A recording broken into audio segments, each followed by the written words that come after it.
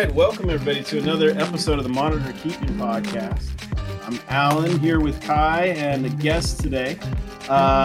Before we get to our guest, Claire, just wanted to give a quick shout out to the Morelia Python Radio Network. Thank you again for having us under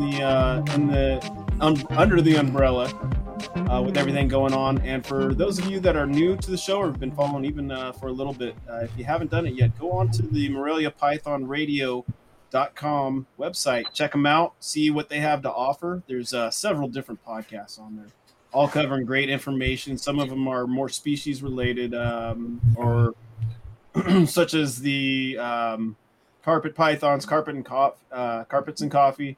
Then of course Morelia Python Radio. We're doing monitors, and there's a few other ones out there that are pretty cool. So check them out. Check out their Patreon. And again, thank you, Eric, for helping us out, allowing us to do this and tapping into your experience. All right, Kai, how you doing? Hey, not too bad. Really just my monitors won't let up, so there's no really out of the swing. I'm just kind of continuing the swing. So they still got a lot going on with fair amount of breeding, laying, watching females, stressing over the whole entire situation as well. And then so everything's been pretty smooth so far, though. Like I haven't had any females give me any scares after laying. Everything's been pretty smooth so far. So I'm just gonna keep to my my normal regimen of things, and from there, I'm not really gonna change too much right now. I think if they keep on breeding and having 6 or 7 excessive clutches, I may slow them down a little bit more. But right now they seem to be rocking, so I'm just gonna keep on going with that. I wanted to before we got into the actual podcast, I wanted to introduce a little section which is kind of like a highlight reel or like a highlight section where we're just exactly that. We're just putting some of the events that have been happening within the United States or even around the world, monitor related wise, and this is just to put some things in their own bright light, give them their little shine real quick. And for myself, I just been able to move slowly, progressively with my Kai Island type of monitors. Varanus coli is what they're called, and I've been able to work with Kimberly's and get some decent eggs out of those. Not really successfully hatched too many, but we're slowly moving in the process. Alan himself has hatched out some Flavies for as much as what the United States has for Flavies. They're the really nice quality looking animals. Congrats, man. And thank you. I think recently we had Linnea here with the Savannah monitors, and she's going through the baby tears right now. So getting all 36, 40 babies to eat well, and it's a task. So even breeding might seem great, it's an awesome achievement, but to take care of those babies, that's a whole nother feat. And to do it the right way, make sure they grow up well, and all that stuff. So another thing, and I guess this one I kind of saved for last, Tom Crutchfield's Parthenogenic Salvadori. The highlight for the last 10-20 years even. So I mean, other things have been great. I think Spencer I have been hatched out, a few other species. I think a couple of us working with mangroves here, Melanus and things like that. But croc monitors, I mean, sure, it wasn't bred. Sure, that's fine. But still hatched out parthenogenically. That's amazing. Yeah. So congrats to the Crutchfield family over there. Man, I mean, and any of the other guys that I might miss, just because I might not really be. A lot of things are scanning through my brain right now, but there's a ton of guys that have great success this year so far, and it's been a good year, or just moving progressively, even if they're not getting eggs, and things are just moving. They're not hatching out babies, but they're getting eggs, or they're breeding, and things are moving just past the stage of just the, like myself, I have some aggressive animals that won't do anything. So Yeah. Um, Now, getting into the podcast today, uh, one of those species that is kind of adored by many keepers in the hobby um, is Varanus. I believe I'm pronouncing it right. It's a rudicolus or Ridiculous, yeah. yeah. And so, um, and then that's the black roughneck monitor lizard. Now, these guys are probably one of the most, I'd say, prehistoric looking as far as just build, their beak. I mean, it's a snout, but it looks like a beak.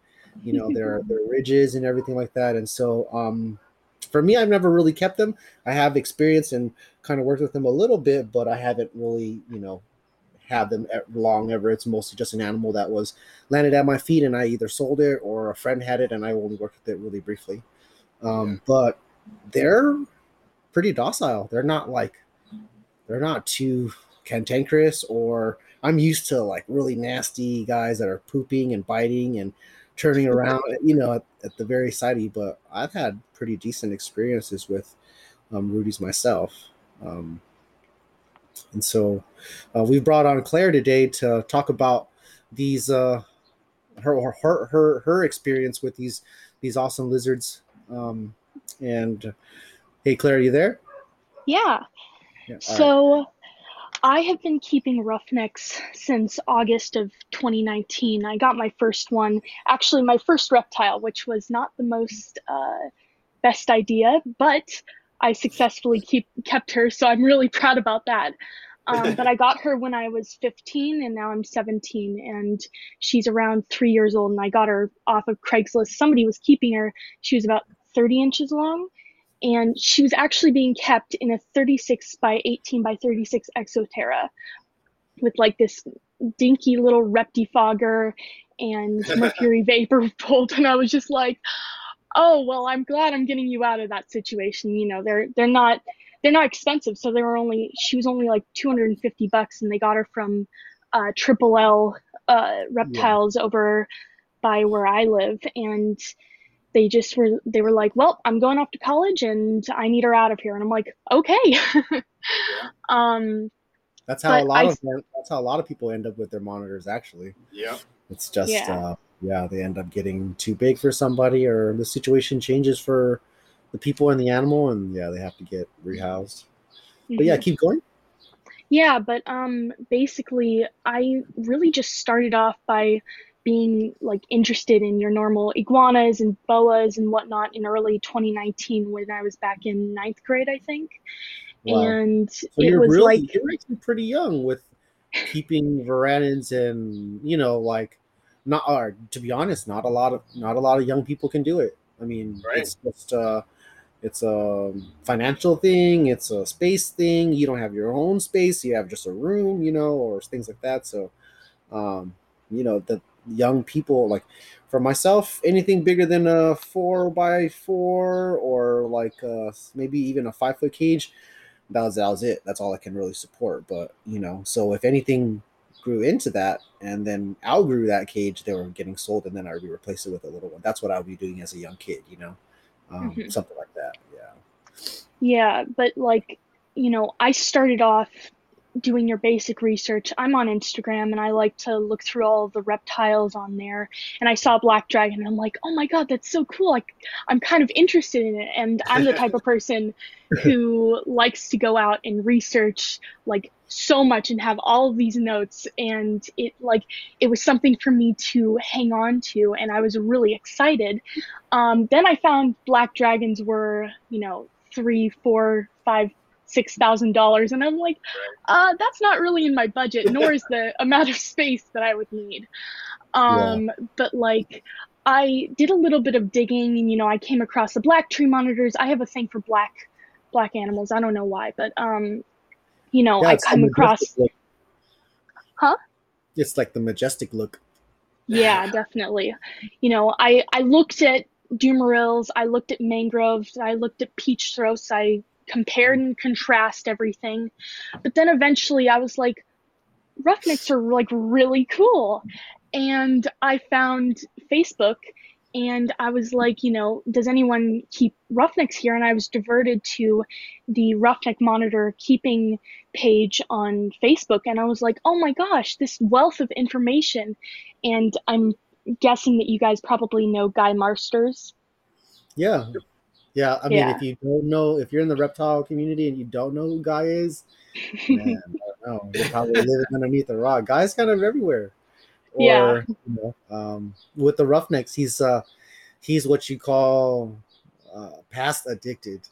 Yeah. Yeah, no, I can definitely tell. I think he has, I want to say 9 of them now, which I'd probably say is the largest collection in the US, unless somebody has, captive born babies that they just got in. But I started talking with him, and he was giving me all this information, and he asked, have you ever kept reptiles before? And I said, no. And he's like, are you sure that you want to go for a roughneck?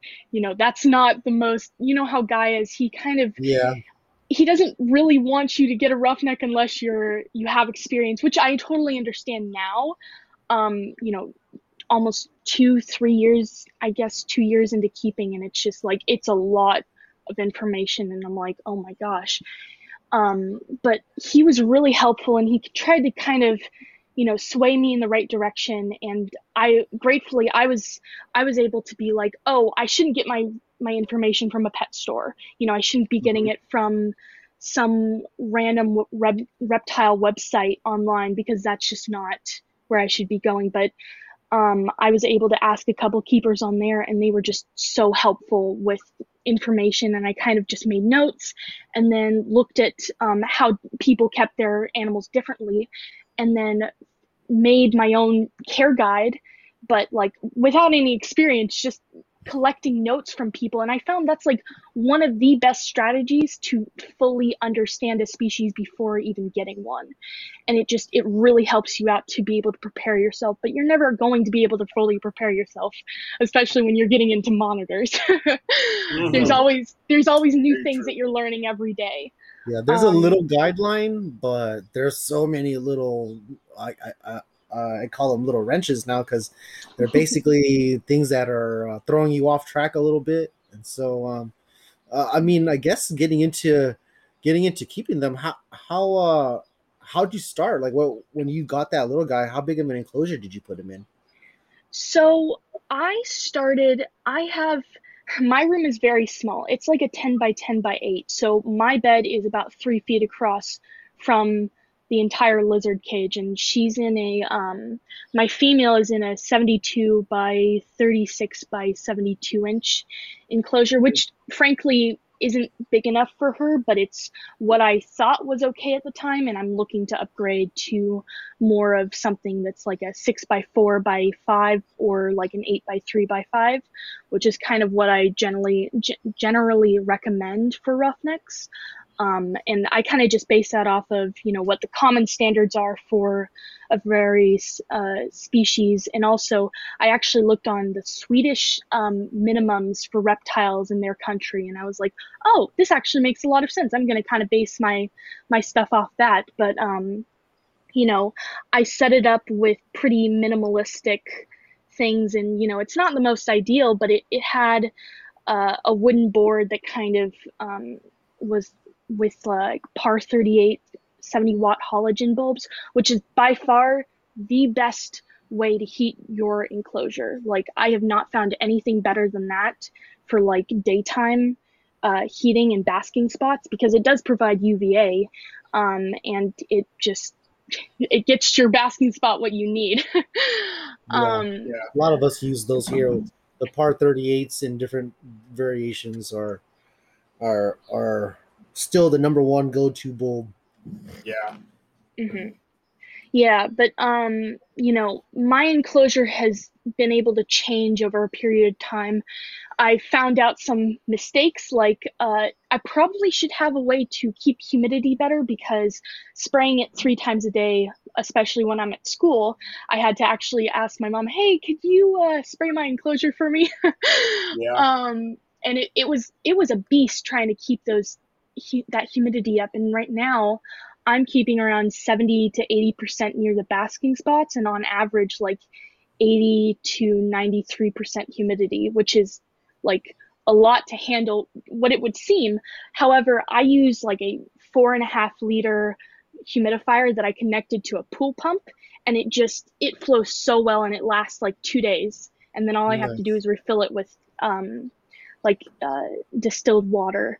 But one of the things that I actually found about that is that you actually need a computer fan to circulate that, because actually I had another humidifier and it got so condensed over a period of time, and I didn't know this because this was in like a year back maybe, and my roughneck actually got a respiratory infection, and I'm glad that I caught it early, but it's just like I didn't have any circulation, and it was just all condensing humidity, and I had to give her antibiotic treatments like with an injection, which was frankly easier than it would seem, which is amazing, but because she's really chill.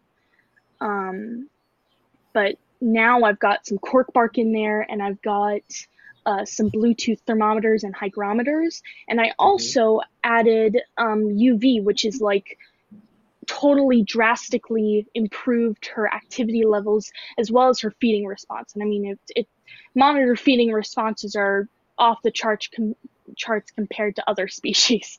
I mean, we've all probably seen this. But she, she just totally almost became a new animal, and I was really happy to see that from her and see her utilizing her various basking spots, because I actually offer like 3 different spots in the enclosures that she can go. One of her favorites is like a 130 Fahrenheit basking spot, which is kind of interesting because what I normally recommend is like 140. But she prefers that, and she has the ability to go higher, like around 140, 150, but she just, she'll only do that when she's eaten a big meal or in the mornings when she's just trying to warm herself up. So what did you go with for as far as UVB lamp? I know I see you kind of asking just through the normal channels of what other people's experiences are. What did you end up going with as far as UVB? Because in your search, I found results myself or other recommendations really. So I haven't bought all of them yet. I've only bought a couple, but what did you go with?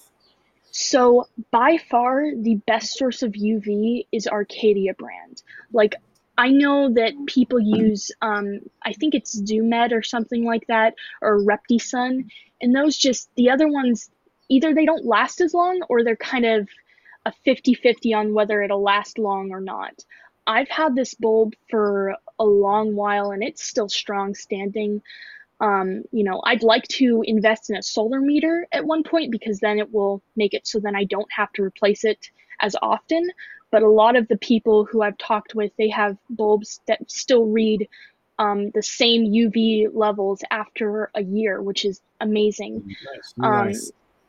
But for the roughnecks, you want it around, I have a 12% UV, and it's right by her basking spots. It's right between her bulbs, so then she gets that UV and she gets the UVA from the halogens. A compact one, or you're using the tube one? So actually, the tube ones are the best ones for larger animals. You only really want to use the compact ones in smaller enclosures, like, a crested gecko enclosure or something like that, because you actually have a very high percentage UV in a certain area, and then like very low amounts in the surrounding areas. But the linears seem to produce the best UV for long periods of time. And for most of those, Southeast Asian species, you don't need a lot of percentage. Like, you don't need the 14% that maybe a bearded dragon would need. The 12% works just fine for like 18-inch away basking spots. Yeah. And, I'm sure that would work for the roughnecks and Dumeril's and peach throats and mangroves and whatnot. Going with the 7. I was thinking about The going with the 7? 7%. Yeah, because my cages aren't really that tall. Most of the basking spots are about 12 inches away, give or take. And so, I think the 7 would be a little bit better. Some of them are even closer because I use like BR30s and BR40s rather than PAR 38s, and the enclosures are quite short. And so I still want to use UV without having it too close, though. So I might get the 7% that are Yeah. the Arcadia bulbs. My friend Matt recommended me to use those as well. He just got him some himself, so I might actually get into that. No, Oh, oh, go sorry. ahead. No, go ahead. Go ahead. Oh, I was just gonna say, when I first got into monitors, I found a lot of people saying, monitors don't need UV. They don't benefit from it, and it's just a waste of money. And I heard that from a staggering amount of people. And I started to kind of be interested in maybe how UV actually affects our animals. And I was hesitant to use it at first because I was like, it's just a waste of money. But I actually was like, you know what? I'll just buy it and see for myself what it can do. And I was like amazed at what results I got from my animal. And honestly, I always recommend it for any monitor keepers now, Yeah, because it's same. just so much of this information, and people just say, nope, it's not needed. But husbandry is changing. Right. I've had some adjustments as well, getting into UV and trying to figure out the right one. And for me myself, I kind of explained this before, but I've had some animals that didn't really do well after laying, and then when I put them in underneath the sun in UV, they basically bounce back. But in their enclosure, they didn't have UV there, but then now they do. Interesting. So, and then what I went with was I went with a Mega Ray, just so I could use the 70 watt without any other bulbs. And they're small lizards that I use them mostly in, so they're Right. like 2 foot long lizards, and so they're small. Um, but yeah, the Mega Ray is what I went with. I do believe that they have some space though between the bulb and the actual basking site. So I have it roughly about 10 or 12 inches away, give or take. It's not as close as my like floodlights would be. Right. Yeah. And as Kai knows, honestly, I'm one of those that still rarely uses UV for my animals. Yeah, But it's because people are still being able to breed them and still being able to do everything yeah. without it. So that's where the argument still stands strong for non-usage of UVB, and that's where we'll leave it because it's kind of two sides. Oh, Yes, yeah. it's kind of two sides, and I don't know. Some people really just have to get it going for themselves or experience it themselves. But Right. for me, I've changed because if let's say if my animals are doing crummy, right, which they were, and then I just held my pride and said no UVB because other people are doing it. But then let's say if I went ahead and held my ground and didn't try, my animals would be dead. But I went ahead and upgraded their enclosure, upgraded their UV within the enclosure, and then now I also send them regularly in and out of nesting, and they're breeding quite often. So I want to make sure that I'm supporting them as much as I can. So that's where my argument for UVB stands. I have some benefits with it, but I still have animals right now that are laying without UVB as well. So, What's funny is I have maybe this is backwards, honestly, for my collection, but I would say my Australian stuff. I don't have any that I can think of right now, but my Indo stuff has UVB, and I don't know if that was. I don't remember making that intentional. I just think I took a light fixture system, and I was like, okay, you on here, you on here. Yeah, I'll pay attention to it. So. Yes.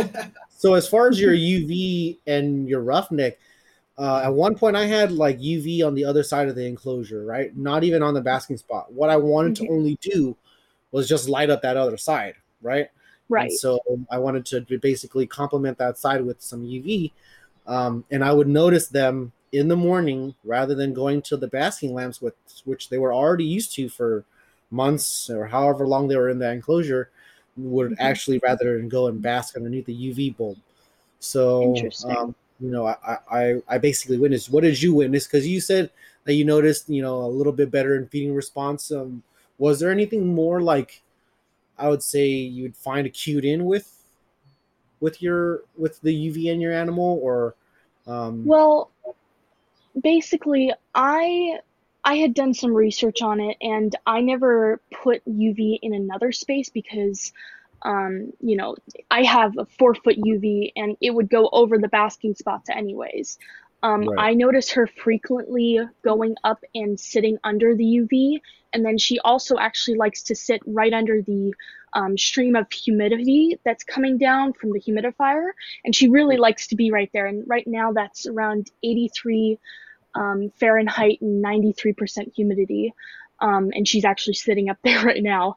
And one of the other things that I failed to mention, that her personality, like, even though it's kind of hard to say because you shouldn't personalize or anthropomorphize animals, because, especially with monitors, because they don't really care a whole bunch, but sometimes you can see that that human version that you think is personality shines through, and that makes me really happy. And she Right. kind of was more interested and alert to me and wanting to, explore, maybe climb up my pant leg and then sit on top of my shoulder for a little bit. Sometimes we'll even go out down to the mailbox and then pick out, my mail, and then she just walks back with me. And that's when I added UV. And before that, she wasn't very interested in being around me or kind of exploring more. She was content with the spots that she already knew she liked, and she didn't go anywhere else. And now I let her free roam around the house for around 30 minutes to an hour, and she just kind of roams around everywhere, and she enjoys it. And she scares away the cats, of course. Nice. But that's mainly the aspect that I noticed, was the increased activity, alertness, and feeding response. And those are all important things with monitors, and especially reptiles just in general, just because, that's a good sign that they're thriving in captivity, if you want to say the word thriving. Yeah. Well, we definitely see that. It's like, you see them do really well or respond well, or they're not like they're less of jerks. Yeah. Yeah. Now, as far as your feeding response, what was your normal diet back then, and then has it changed much now in what you do? Coming from like stepping into the game, and you're really fresh into the game, so you're not really getting like advice where most people would normally just go to the pet store and do stuff, where that they're just at the mercy of the pet stores, where sometimes being an advanced keeper, you're not even really doing that. You're doing everything at Home Depot, going to the supermarket, getting everything just at the store. What has Right. changed for you when you first got it, and what it's like now? So when I first got her, I was under the impression that a mice-only diet was okay. And for roughnecks, they actually, from my research that I've done, they actually have a very varied diet, and mostly it's insects. You have grasshoppers, beetles, cockroaches, and even spiders, frogs. What else was it? Oh, So giant stick insects, a which lot of is, vertebrates and small or big invertebrates and small vertebrates. yeah. Probably their Um, diet. there was some information that somebody said that they witnessed a roughneck eating bird eggs in captivity, not in captivity, in the wild, and that was really interesting. But there wasn't any proof to show of that, so that's kind of a thing to just keep in mind. Yeah. But for me personally, for the first couple of months of keeping her, I used a mainly mouse diet, and she was like relatively thicker because her previous owner was actually feeding her 2 mice a day, live mice, mind you. Amazingly, she had no injuries from mice, which was like, huh. But I use frozen, and she was originally, when I first brought her home, she had issues eating. I think it was just due to my lack of wanting to let her acclimate in her enclosures, because as a new keeper, I was so ecstatic to have, this prehistoric animal living right in front of me. And I just wanted to take her out and play with her and whatnot. But Guy would always say, don't do that, Claire. I didn't listen, and I kind of paid the price for that. And, now I would say leave them alone for like a week or two, or even a month, depending on what their situation is, just checking on temps and feeding them routinely and changing their water. But that's really about it. And she didn't eat for, I think, a week and a half or two. Just adjusting. Yeah. So that was one of the issues that I encountered. And then once we actually took her to the vet, because it was getting relatively concerning, and they were like, oh, she's dehydrated. So then they had her hydrated, and I do not know if it was the hydration or if it was just the fact that I used an egg, but I fed her an egg that night, and she went absolutely bonkers for it, and she loved it. That egg trick, very, very, very reliable. I use it for everything. I use it for little babies that are hard to get started. I use it for females that are picky. Bouncing back. I use it for a lot of stuff. And it's just a good trigger, like the yolk on the food item when they lick it. Or also I cut up stuff where it's bloody and it kind of just, there's blood and guts everywhere. They also are very triggered to that too. Right.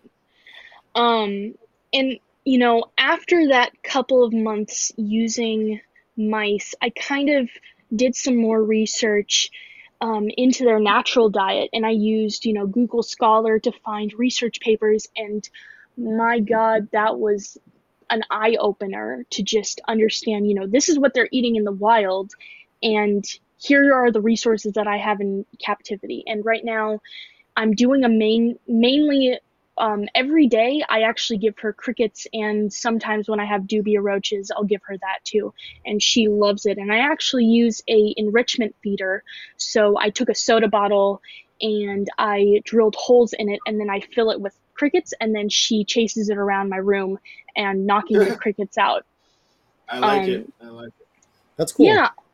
And she gets a lot of enrichment from that, and it keeps her occupied for a couple minutes, and it just, it makes me excited to see her running around.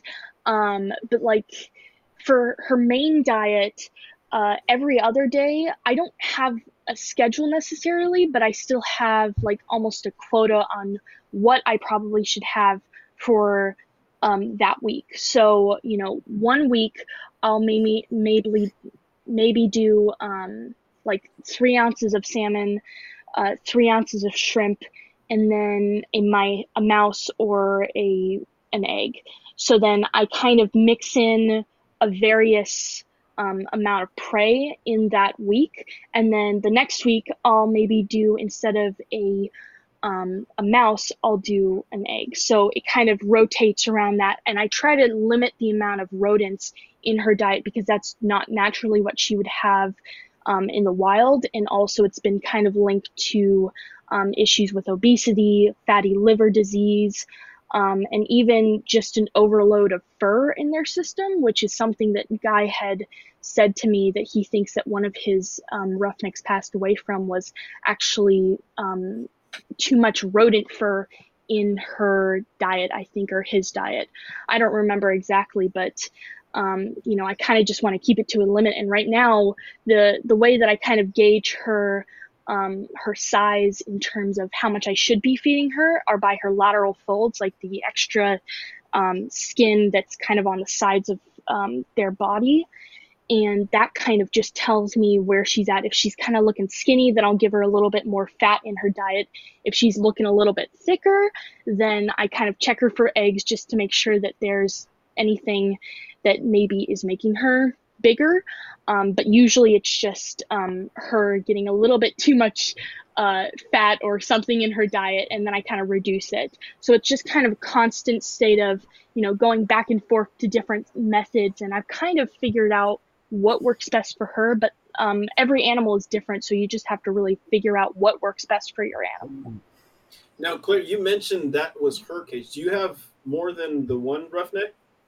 No, right now I'm limited because my parents have said a 2 animal maximum rule, because I have a reticulated python right now and I have her. So you're going to get big animals for the. Yeah, actually. Might as well fill in all the space. Yeah.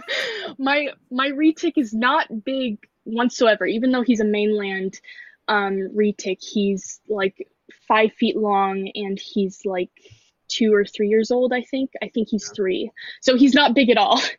Are you just controlling that kind of through feeding for your purposes, like a more kind of. I kind of prefer a slow grow, especially for retics, because they are known to get that easily obese nature sometimes, and especially we see a lot on Instagram and Facebook with all of these obese retics, and it just I'm like, I don't want my animal ending up like that. But it could also be due to the fact that he had I forgot what it was, but it's coccidia. He had coccidia. Yeah, and he also has that strange bump on his head. I don't know, but anyways, back to roughnecks. Yeah. I don't keep a schedule for her feeding, and I just go whatever works for her in that moment. And that's one of the big things with monitors. That's what we do too. Yeah. Because people ask us all the time, like, how much do you feed a day? How much do you feed a week? Or there's a different and extensive answer for every little lizard. If it's a little baby, I'm gonna try to feed it maybe a few times a week. 3 or 4 times a week, give or take, maybe a tad bit more, but roughly right around there. I give them a day to digest, a couple of days to digest in between all those meals. So it's not just like pounding them and making sure they're fat and chubby, because that just leads to problems later on. So I kind of keep them lean, and then also at the same time, when they're hungry a little bit, it makes them chase after the stuff. So I get to tongue feed and bond with it. And then like adults, or even sub-adults, sub-adults or stuff like that, they'll eat a little bit more. But let's go into like females. I feed her a lot more. Did you notice your girl? Because you said she sometimes ends up gravid, right? And she's dropped eggs for you before, right? She's dropped a singular egg in all of the time that I've had her. And I think, yes, just a single egg. And I had taken her to the vet, and they're like, nope, there's no eggs in her. And I'm like, okay, that's a little bit weird. She dropped a calcified egg. I think that's what the term is for it. In my living room when she was freely walking. So that was an interesting surprise to see. Yeah, I bet it was. All of a sudden, what's that? It's like a I don't know. You get blessed that day. It's like, all right, I figured out your sex. We get this egg.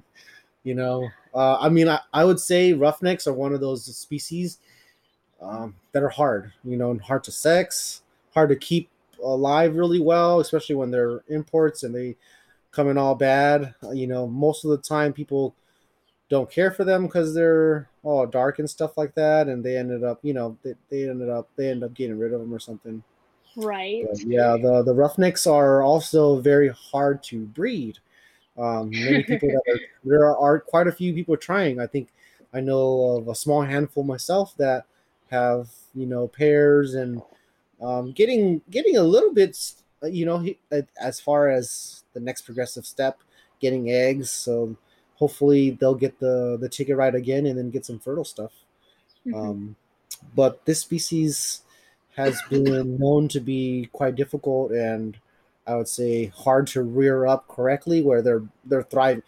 Surviving is one thing, and doing well and interacting is cool, but breeding in captivity, that's the real behind your thriving part. That's a necessity. And getting yours to lay, really gives you have, I guess, a golden goose right at your feet, right? And so I would say, if you were to ever connect a good male with her in and around the season when you're really preparing her and stuff like that, maybe you can get some things going, because that's what, when I look at my animals, I try to not just think, oh, you're just going to be a breeding project. I try to actually now consider them, everybody's a little pet, and I kind of have to care for you a good amount, get to know you, essentially be consistent with it, and then they typically breed, right? It's like kind of like you just take care of them really well, and they do it for you, and that's what your animal is essentially doing as well. Where I think for being someone that's only been doing this since 2019, doing a cage and staying consistent. Okay, now most people are just going to sell the roughneck after a few months of getting it. It outgrows a 4x2, and but you're kind of sacrificing your space and putting a huge enclosure, and really realizing, and also kind of admitting that even if your enclosure is huge already, it's just still not enough. Yeah. And, Oh, go ahead. Sorry. no, go ahead. Oh, I was just gonna say, I have seen so many roughnecks go through Facebook, and they just say, what do I do? I just got this animal and it looked cool at a pet store. And that's one of the big things that I cannot, like, I understand the appeal of such an interesting animal, but in the end, you just get an animal and then you're like, well, now it's here. What do I do now? And that's one of the big things. And it's a lot of, I don't know how to say it. It's like, I get very emotional about stuff like that, because I know I've looked at the import process of these animals, and it is not pretty. There's around 50%, I think it was like 54% of roughnecks that come, that are exported from Indonesia to the States die in transport, which is just, it's very sad. It's a really gruesome process. Sometimes they're just sitting on that tarmac or sitting on the deck waiting to be picked up. Who knows, rain or shine, takes it's not a couple day process to travel here on a boat. They're rarely ever flown over here. They're taken over here on a boat. Yeah. And so they're, from, to describe this to anybody, and this is probably a good time to really, this is a sad part, but this is the truth behind our business, and it's the truth behind our industry and the hobby. Even though we have the greatest intention for these animals, in a little way, we're contributing to these animals coming in, because we're part of the supply and demand. We obviously want these animals, and we want them as pets, but other people want them as well in the droves, and so it draws in the necessity to have them shipped over. Now this process for the animal is basically heart-wrenching. From the capture. Now the capture can be kind of bad, but it can also be I guess really torturous, where these animals are shoved in little bottles, tied up by their hind legs, almost tied up like hogtied, where they're now on a stake waiting for the next guy to the courier to carry them back to wherever they're on, because the poacher, he's not really going to carry all those monitors on him. He's basically going to stake, and then he's going to tie them to the stake, and they're all going to sit there for the courier to come. And then from that situation, they either go to a meat market or they get sold on the pet trade. So that torturous part just ends for them there if they go to the meat market, or they end up in the pet trade, where this is now prolonged. The torture is more so of they're tied up, put in bags, stuffed, pooping, defecating, all that on each other, probably regurgitating on each other. Females that are gravid are nesting if they haven't been pulled already to be just I guess discarded after they've laid in captivity when they've been captured. So this process now is just they haven't even left the islands yet. They haven't even gone to the distributor yet. So they're still now just being ready to be sold. and so they'll sit there and they'll wait. They're not probably really going to be fed like how you and I would be extensively trying to nurture them. They're just probably going to be watered lightly, sprayed, hosed off, things like that, just to kept clean for the buyer, right? Some animals that are really top notch may be kept aside, but these are going to be shipped just like any other little lizard. And so they don't really care for them in this sense. They're $60 lizards when they come to America. People are paying $100 for them if you buy 6. So if they're a blue tree, maybe a little bit more care. But we also see blue trees come in like dirt, being treated like dirt. And so even if they are a magnificent animal, and so going to that part, you're now, let's say some guy is a importer exporter, he's going to buy them, and that process is long too. Just getting shipped here, that may take weeks and months. Then traveling overseas to get here, not over a plane, not overnight, not 1 or 2 days, but we're talking time inside those bags, cramped in crates, and then once they get to America, they're then dispersed, and then you can tell what the process is here already. Hit different distributors, hit different stores. You're basically now peddling little lizards everywhere, and this is the process. And so these animals, before they get to you, go through all of that and more. Because I was being really light on it, they're going through much more. So for people that are getting into roughnecks, there's a certain way to essentially acclimate them, and it's not just a simple heat them and feed them type deal. Claire, do you kind of are pretty familiar with that whole process, right? As far as acclimating or knowing how to acclimate, right? Would you kind of go through what the process would be for somebody that is just getting their own, and obviously they got a crummy looking sort of dehydrated lizard? What would you recommend?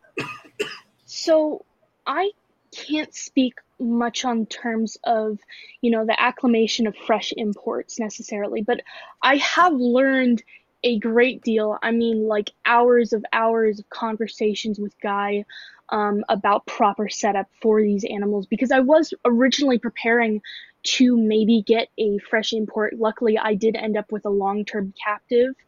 But, from my understanding, it is more than just putting them in a 4x2x2 with, a layer of dirt and a halogen bulb.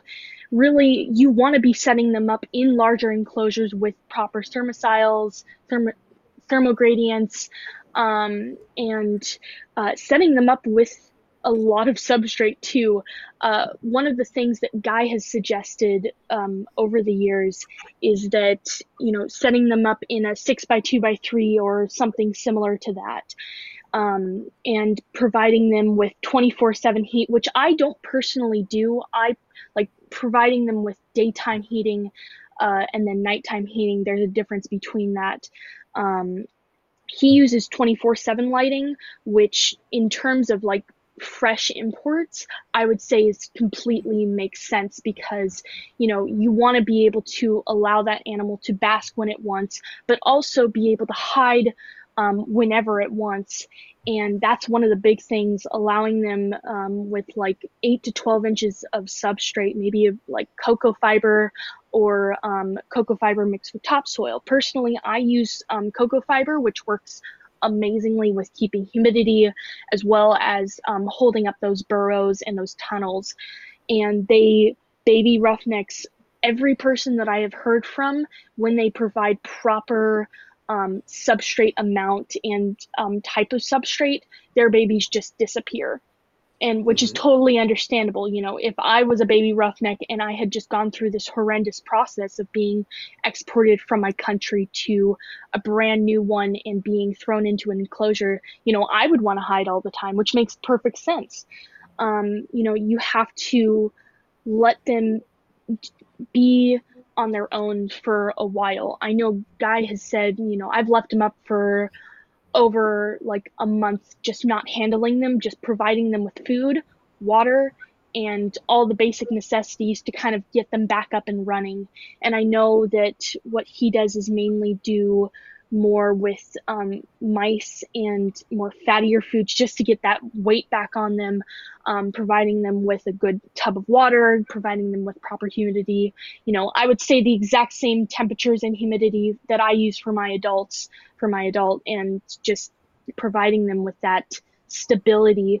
And if you do notice them just not getting any better, then maybe it would be time to just be like, you know what, I'm just going to take them over to the vet, get them hydrated, get them looked at, maybe treated for parasites. But that isn't always the best case, because I have heard that some animals just don't react well to that parasite treatment, and it can actually worsen them. I know that that's something that you had mentioned, Kai, to me, which I did not know originally. And that was really interesting to understand. Maybe if you can get your point of view on that. Really, you just don't want to, to make it short, right? But because I will explain it, but what you don't want to do is an animal that doesn't have any sustenance in it and it's dehydrated will basically wither and die faster from those medicines kicking its butt initially. Right. Okay. So that's what we don't want to do. Now, all right. For anybody that's listening to this, and let's say someone gets something, and the first thing you're going to do shouldn't really be get it to the vet, get it parasite, get all the parasites treated and everything like that. What you want to do is get water into that animal and get some sustenance into that animal, whether it be for a few weeks, not just a couple of days, because that doesn't do a whole lot. Okay. But you're going to get Pedialyte into that animal. You're going to have it drink water, defecate, basically not be blocked up, hold food, eat food, gain a little bit of weight. Sometimes if that moves forward, you don't even need to do anything. But let's say if you are having issues and you do want to just make sure they're clear, you then go to the vet with samples of the fecal matter, and or they're going to the floater and the sample of the fecal matter is what they're going to ask for if you want to be really strict on the medicine that you're going to give your animal. You just don't want to bang it with Panicure and call it a day. That's not what you want to do, okay? And so you want to have the right type of medicine for the right type of parasite. Now, if you got an animal that is somewhat decent looking, is sustaining some weight, but you just want to go get it checked out, bring in samples and go talk to a vet. And then, I don't want to be a vet for the next couple of minutes and explain to you what you should do, because it's quite a process, but you just don't want to just pump it full of drugs. And them being really dehydrated and essentially malnourished from the get-go is bad for you to do. If you did that, you want to make sure they're a little bit pumped with food and water for some time first. Did you want to add anything? I wanted to talk to add another little piece to this as well. Alan, sorry. Excuse me there. I focus on the same thing when I was putting together my groups of the Indonesian dwarf monitors. It was number one was actually hydration. Got to get them hydrated so they can function. Just if any of you or any living thing, you're low on that water, your body does not work right. Your brain starts shutting down. And I've seen dehydrated animals, basically on death's doorstep, and a little bit of water goes a long way. On that note, too, it's not as simple sometimes, depending on your animal, as just dropping them in a bucket of water and soaking them. That's going to freak them out sometimes. They're not going to drink. So while I do recommend, maybe soaking those animals, getting anything that's on their skin just stuck, get it off of there. Maybe they'll drink. Maybe they can absorb a little water that way. But along with offering them, like I said, some watered down Pedialyte. Also, kind of watch your animal. Set up maybe the cage in a way that you can observe the animal, but it can still stay hidden. And some animals won't drink standing water. So you might have everything available to that animal, but it's still not going to get that water into its body. So sometimes you have to spray the enclosure, and they'll lick it off the walls. And one of the things that worked for me doing this was, and to get animals hydrated, that I kind of learned is, if they like to hide, or they're going to hide in a cork tube, or you can actually limit them to just that cork tube as the only hide. Place it close to the wall where they can just stick their head out and lick off the wall. So simple things like that. But yes, water is number one for me, and then food. And then after you get them healthy that way, some weight back on them, then I would start worrying about treatment. Yeah. Now, for me, okay, you're talking to a person that has kept them for quite a long time, and I have never, ever used dewormer stuff. Not that, I mean, could be a couple of reasons, because I couldn't afford to get them before. But getting animals back from near death by just having a pretty solid enclosure with good humidity and great heat really helped them balance the fight with the parasites. Okay, now some understanding with parasites and how they work, and why this understanding is somewhat important. Now, scientists have mentioned to me when I was really young as well, and this is what I gathered from it, where they brought up the fact that if parasites was all over the world and in every animal, all of them would be dead if we thought of how bad they were. Every single animal would be dead. But that's not true. They're still alive, still kicking, still basically surviving with those parasites in them. And they look pretty well decent, even if they do have that load. It's a balance that animal is carrying. Now, obviously, I don't want you to just leave parasites in your animal if you know he's got them, but then you take care of the right precautions. But you're just not, banging it with some Panacur and calling it a day. That's not what it is. So now, for going back to what I was saying, and as far as my enclosures and setting up new ones or animals I got that they just came in really, really tough, or even if they were captive bred, they came in really tough. I kind of have an enclosure that is generating good humidity within itself as well. Now, drinking water and eating isn't anything if you can't sustain this animal to have optimum temperatures and humidity to be controlled within that enclosure. You'll just dehydrate again, and you'll basically be working at your own. You'll be working against yourself.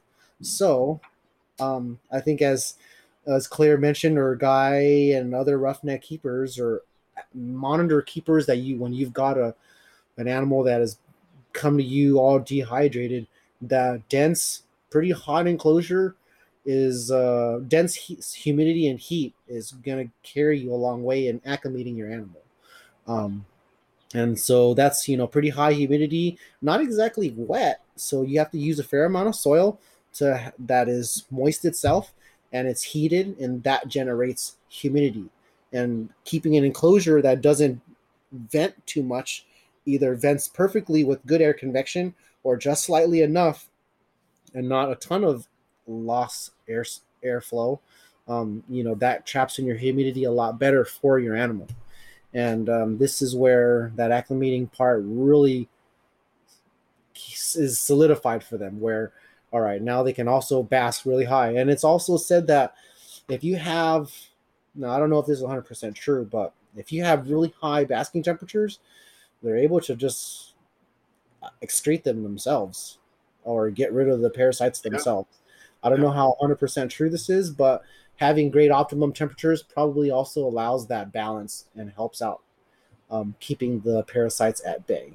And that is where I think the natural wild works, where if things have parasites, there's still a balance in keeping them at bay. Yeah. So, as far as my understanding, I would love to go in more detail with that, but that is helpful for people that are getting roughnecks that need to be acclimated well. And this is that was your key right there, is to basically make sure that things are dense for them. Now, as far as Claire, your current setup, and how you got to make that. What did you end up using to make your current setup? So right now, I'm actually going to be setting up a new enclosure soon. So uh, right now, what I have is basically a couple cork tubes that I got at the show that I met you at. And, I have that kind of in arboreal settings so then she can climb up it. And she picks the hardest way to get up to her enclosure. I do not know why. It's one of her main things. She picks the hardest way to go through something because it just works for her. Yeah. I make it so then she has she technically has three basking spots. So I have one near where her hide is on the bottom of her enclosure, and then she can go up there and then bask kind of in the morning, kind of just to get that energy going back up. And then she goes to the higher level, the 140 to 150 Fahrenheit basking spot, and then she just likes to sit there for maybe 5 minutes and then go down to the lower level that's actually around 130 Fahrenheit. And then she just kind of sits there for probably 15 minutes and then comes down and maybe goes back into her water. And then maybe climbs back up, goes to bask, maybe lets me know that she wants to come out. So she'll sometimes come right up to the glass and then sit and wait for me to look at her because she knows that if I'm sitting in front of her that she will let me know that she wants to come out. So I'm like, okay. And then I open up the door. She roams around my room for a little bit. And I think that's one of the big things that, I have the ability as a single monitor keeper. I can let her do that and I have the space to do that. Not everybody has that ability to, and really that should only be used for adults who are comfortable around you. You don't want to be letting out a skittish adult or a baby for that matter, but she's 39 you won't find it. Yeah. You won't find it. Yeah. She's a 39-inch long monitor lizard, so I don't think I'm gonna miss her. And she's very, very docile. I do not know how I've been able to get her to this point, but I work with her daily, and that's it. You're consistent with it. That's all we really try to have people learn is it takes consistency. Now, I can be really vague and just say, be consistent, but it's the regular, it's how much you put in work with it. The build, you took it from a crummy situation too, and then you gave it something basically the best it can have, and so really that animal is, I would say, really cued into what you're doing on a normal basis as far as letting it out. It's essentially desensitized to your home, and that would normally make most lizards pretty nervous, and so your animal's out, and those are great things that people that just won't have a couple pets, this is, you don't want to just allow any type of skittish animal like you said out, because that animal is really unpredictable. You want them to be, I use the word tractable, and that's kind of easy to find, easy to, you kind of get an idea where they're going. They themselves kind of stay out up in the open rather than tucking away. Most of my stuff, they're gonna go behind something. Even the tame ones, they're so annoying. They're so, so I really don't want to have to let them out and have to go behind the cage and have to or them ripping at stuff. Or I've had, I one time let an old Nile monitor out, and it ended up getting into a tiny little hole that was in the wall, and it made the hole bigger and ended up in the wall. And I was an idiot. And so keep going with how did you build your cage? What is it made out of? So my enclosure is not the most ideal because I went into it not realizing that's perfectly fine. That mold, it's all good, yeah. That mold is a very, very, very big factor, especially when creating these enclosures. I have had an issue with mold, like developing on the back of her enclosure. And that's one of the main reasons that I'm like, I am shooting for a new enclosure. And the new enclosure, I actually tested it out on my reticulated python's enclosure first. And he has a melamine enclosure, which is, if you guys know melamine, it does not hold up to humidity at all. But I've been able to keep like 75 to 90% humidity in there without any mold issues. And the way that I was able to do that was using my secret, and I love it so much, using plastic wall panels. And these things, they're cheaper than the fiberglass wall panels, because I know that some people use those. But these things are like $25 for a 4x8 sheet of it, and it's only about 0.06 inches thick, and it doesn't seem very thick, but it's thick enough that it will, as long as you adhese it first to your enclosure, via gluing it or using screws to kind of get it in there, and then going around the edges and actually using like 100% GE silicone, which is safe for reptiles. And that way, that's how I'm going to mainly be making my enclosure for my roughneck. But instead of using melamine, I'll be using, something more durable, like a OSB or CDX or plywood and such like that. And one of the big things that's actually helped me a lot with building this large enclosure is using a 3D design software called Tinkercad. And this actually allowed me to look at, my design, how I wanted it to look, and then making it in there and seeing all the materials that I would need in a 3D model, so then I could easily build it and make sure that that design is going to be what I want and what's going to work for the thing that I need it for, which is my roughneck. And that's a big thing, just not making sure that no wood is exposed, because wood will just mold, and I did not know that when I first built my enclosure. And after a while, I'm like, nope, I do not want any exposed wood in my enclosures. And some people are like, oh, I don't have an issue with it. And I'm like, I have an issue with it. I don't know what to do about it. Nasty. Not only that, it can rot through the bottom, and if you gotta pick it up, it's just it's gross, and we really don't want that. It means it's bad for your animal, it's bad for you, it's bad for the house. Definitely. You really don't want standing mold. It's not really good for anything. And so that don't get me wrong. Now I know you seem a little bit hesitant to talk about your molding cage. We've all had those cages. Don't get me wrong. I've had what I thought would be great in melamine, stuff like that, or I even reinforced it or caulked it myself again. And the monitors find their way to undo the caulking because they're smart and they're dicks, and really it gets in between the caulking that they've exposed.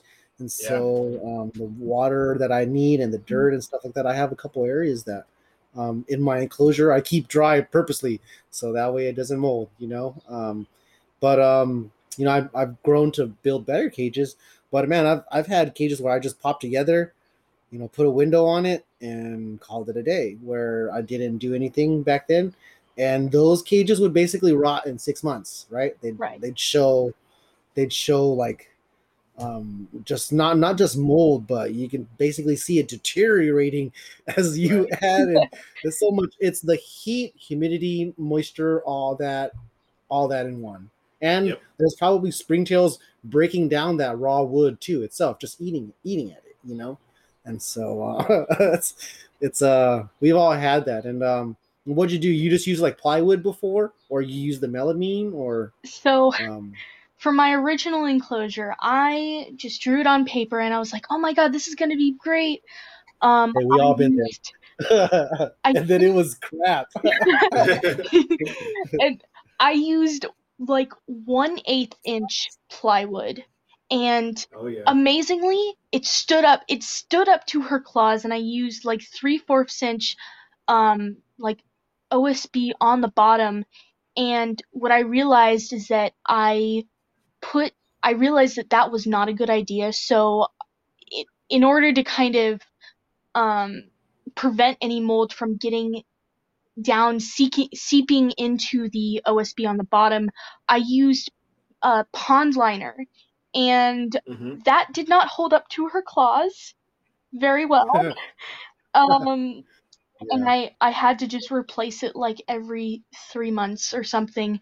And she doesn't really care. Like, I could literally be drilling something in her enclosure and she just look at me like, what are you doing? Desensitized. I love that. I can do the same thing. I go in there, hey guys, I'm about to do something right here, just stay over there. But they always come over and expect I have food, and they're very interested in what you are doing. And one of the things is that sometimes she will just, if I'm doing something in her enclosure, she wants to see what I'm doing, and she will go to the bottom level and then climb up over her substrate barrier, go up my paint leg, and then sit on top of my shoulder and be like, what are you doing? And I'm like, she likes the height, huh? Get up there on top. She the interesting thing is she's very interesting because she likes to sit up on top of my head, and it's understandable because she likes to be up high. She likes to see everything. Sometimes she'll go up to the window while I'm maybe doing something in her enclosure, and then she'll come out. She'll just climb up on my bed, and I don't think I've trained her necessarily, but she's started to only defecate on a single plastic sheet that's maybe 3 by 4 feet, and she just defecates right there every time she comes out. And I haven't had a single issue in maybe a week or 2, which is pretty good for her. That's cool, man, because I have crap everywhere. I mean, my lizards, I pull them out and they're just, I have to not face their bottom towards my face. A couple times, like they've got me where it's like on my chest, it's splattered on my face, and I just want to yeet this little lizard across the cage, but I'm just like, all right, I'm just gonna put you back. You've pissed me off, but there's not much I can really do. But man, they're I have, there's fecal matter everywhere that I have to hose off, and I'm basically always pulling stuff out. But you're lucky to have it defecate in just a piece of plastic. And that's one of the other things that she does. She only defecates in her water bowl. Like, every single time, it's always in there, and it's like the exact same thing with almost all roughneck owners that I have encountered. They say they always poop in their water, like nowhere else. Yeah, most of my animals do too. It's quite common, but they also defecate everywhere. Let's fill in their water. Yeah. I give mine small water bowls. Try to help myself out. One of the things that I did want to touch on is how roughnecks, their bite is very interesting, and I've been bitten by my roughneck 4 or 5 times, all because of human error. And I almost got bit yesterday night when I was feeding her a mouse, and she almost went for my toes because I was luring her around the stairs, and she saw my toes and she thought, that looks like a good snack, but she was. Yeah. I grabbed her by the base of her tail and I said, "Nope, not today, Satan." But one of the interesting things is that you do not want to get bit by a roughneck because their teeth are so serrated, and it's just like it will just tear your skin like that, and it does not. When you were doing your research, right? What was their?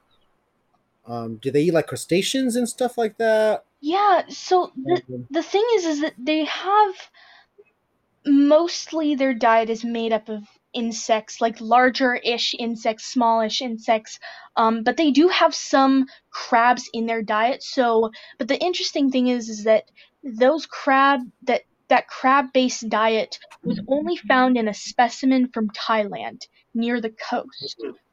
And I wonder if maybe it's just a thing with Thailand specimens, that they are more adapt to eating crustaceans or maybe even fish. But the thing is that I do not think that roughnecks are very good at adapted to eating prey that's out or not out under the water, because even though there's some species, I know mertens easily will just dive down and grab, a crustacean or something, or water monitors, but roughnecks, they cannot see underwater, and I do not know if it's just a thing with my individual, but when I put her in a bathtub with like 12 inches of water, she would see it up above the surface of the water and then try to dive down and then miss every single time because she closes her eyes. Oh no. I don't know if that's just something with her individual species, or just her as an individual, but it's just, I don't think that they are adapt to eating species like their prey underwater. Like they will prefer to eat it above water or above ground, basically. And I think those teeth are just right. I don't know. I've tried to take a picture of her teeth, like a macro shot of them, and it was really weird. I do not know this for sure because I just found out about it like a couple days ago, is that her tooth looked like it was almost transparent. And I hadn't released this anything yet just because I don't know for sure, but it looked like it was transparent, which was very, very strange. Like I took a macro picture of her tooth when she was grabbing onto like an egg or something like that, and she just it just looked transparent. I don't know if you guys can give any information on that, but it was very strange. Most of the teeth that I see are, like they're cloudy. They're not clear, but they're cloudy. Yeah. Like opaque, yeah. Yeah, they're like opaque. Not exactly white because they're small and little jagged things. They're not like big, hard teeth like ours. I mean, they're hard in their own sense, but I think it's because they're so small and sharp and pointy. There's no density to create a thick whiteness, Right. And so the teeth themselves are probably going to have an opaque look. That's what I've been used to. Yeah, I never knew that. I was like kind of stunned to see that, and I was like, what the hell is this? This is so strange. For me being a relatively new monitor keeper, I'm still finding out things every day, and I know that even experienced keepers are finding out new things every day, but I'm like always finding out new things, and I'm like, oh my god, it's almost overwhelming. But it's just, yeah, it's you've only been there for 2 years, so wait till you're like at 5 or 6 years. And then you learned a whole lot by then. They would have had to go through life cycles and all that stuff like that. Mm-hmm. And one of the things is that I really do want to gain more experience, and I know that's one of the big things in the animal hobby. Experience is like literally everything, and if you don't have that, and a lot of people, me being young and especially a girl, a lot of the hobby is dominated by men and people who have a lot of experience, and I'm just coming into this with, I know a couple things about roughnecks and retics and mangrove snakes, and I have this much research done, but I don't have the experience, and I'm going to be working on breeding projects in the future. I plan to 100% do it with roughnecks. Like, that is one of my main goals that I'm going for, and I've actually contacted the college that I was interested in, and I said, hey, I'm wanting to work with this uncommon species that isn't commonly captive bred, and I want to be able to live off campus in order to work with that species. And I'm looking into maybe going into being a vet tech, so they were kind of understanding about that. But, that's one of the big things that I have to worry about is, what's going to happen when I do go into college. And that's one of the things with people who are my age. we struggle with. Yeah, you'd end up having to find it a great home or something like that, or have your parents take care of it at the very least, or something I like that, or I don't stay close. Yeah, I don't think I'm gonna let my parents take care of them. No offense to them, but I have the nice thing is that I actually have somebody while they are in Florida, they would not give up their herp collection. I know if anything did change in Florida, they would probably move out of there, but they have experience with roughnecks. Her name is Tara and she lives down in southern Florida and she's got a couple roughnecks. One that actually sadly passed away, but her two, she's working on a breeding project with them, and I would be like, you know what? If I can't take care of my female, you are welcome to have her for a little while until I'm able to get her back. And she was all for it, and I'm glad to be able to have those connections. Yeah, that's good. It makes it less heartbreaking. Yeah, and I mean, I always have I would definitely commend that. Huh? Go with that route. Yeah, I was saying I definitely commend that. It's hard to give up an animal, but if you not permanently, but just that daily interaction, something you really love to work with. But to get it into the hand, but to get it into the hands of someone and make those arrangements prior to being in that bind is a very smart thing to do. Being on this side of things, it worked out for me. There was someone that was going to college and waited to the last second, and that's how I ended up with a large group of lizards. But I know that person loved working with them, so definitely, if you can't for whatever reason, take it with you while you're going to college. Make those arrangements in advance just to be on the safe side. But something I wanted to kind of talk about too with when we were talking about going to the vet, taking care of animals. And I do it all the time now. I mean, well, yeah. I see your pictures, but are you you're not going for antibiotics for the most part, are you? Or is it just? I'm going for everything that I can learn. Gotcha. Oh, looks like we got Claire back. Thank you. Yep. Are you there? Yes, I'm here. Sorry about that. I was no worries. For a second. I thought you lost. I was just telling Kai real quick that with antibiotics, we touched back on that real quick, because it also knocks out good bacteria. That's so I kind of go to the vet for everything. Sorry, I didn't want I didn't want to. Were you were still saying something, right? Oh, I was just mentioning. I'm sorry, Alan. Do you still have something to say about the bad bacteria part? Oh no, I shy away from antibiotics just to. I'm afraid of killing off that good bacteria if the animal seems to be bouncing back on its own. Now, if there's obviously an infection, especially something you're seeing, I don't hesitate to rush that animal down and start working on that. But when I have no outward signs and just as kind of a precaution, I skip that step, if I'm being honest. Because I'm in my head, they're working it out for themselves, and I don't want to put any extra stress on them. Claire, you go to the vet, right? Yeah, I've been to 3 vets over the course of keeping.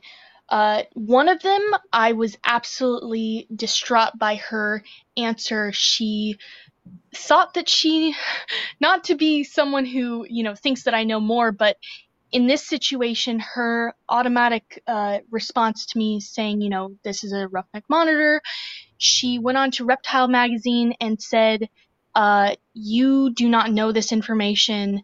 It's obvious that you haven't done your research. And I said, no, I think I have. And I actually got into a argument with her, unfortunately.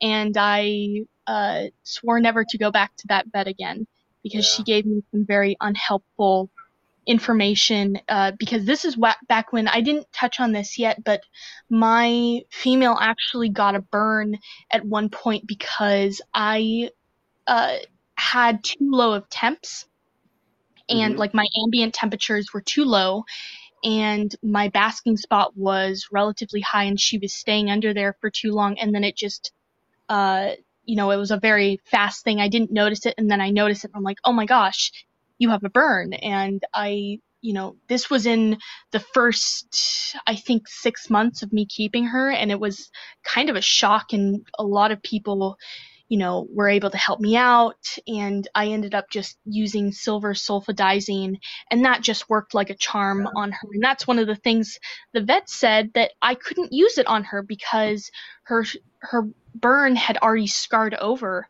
And I went to another vet, and they said, actually, you can use it. We're going to prescribe it to you. And it worked out pretty well in the end. And it was a relatively bad-ish burn. It was very spotty on her back, but it's almost completely healed up now. It is amazing that it has healed up as well as it has. But I continued that treatment for probably 4 to 6 months. Every day putting on new cream, and it worked like a charm. Yeah. Silver cream looks great.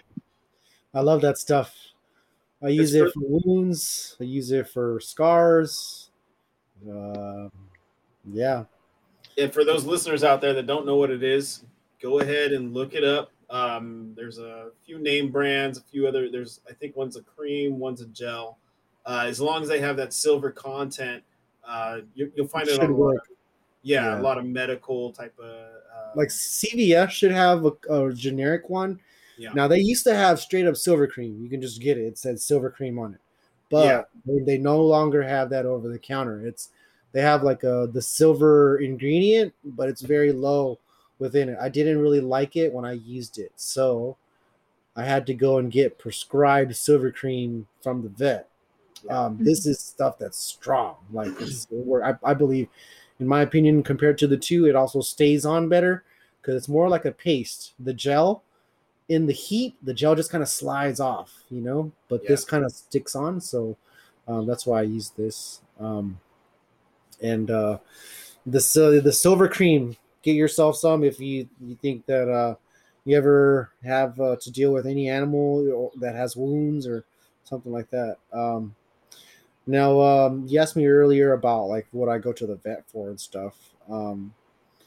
Really to finish up this conversation about going to the vet, but I really go to answer the questions I have guessing in my head. I don't want to keep guessing. I do that all the time, and I stress myself out, kind of think about how things would play out, pop a scenario in there on how it might work out, and then it can lead in two different directions where it may work out for me or it's going to end up really bad. But so figuring out if she's gravid or not, and going with the flow, or seeing if like a lizard after she laid has an egg or two still in her, so I take them in. Occasionally I was having issues with them not bouncing back so much, and so it wasn't that they had eggs in them, they just weren't they just were really lethargic after they laid. And so instead of having it questioned in my head where is there a lizard, is there a couple eggs left in her, took her to the vet and they answered the question for me. Gotcha. Get x-rays, get blood work done. I do go for my meds though, because I have animals that get infections possibly all the time, or they get bit and they hang out in wet soil, or they hang out in the water dish or something like that. And so and then since I keep it around, I shy away, if I'm being very honest, I shy away from the vet on a lot of things. I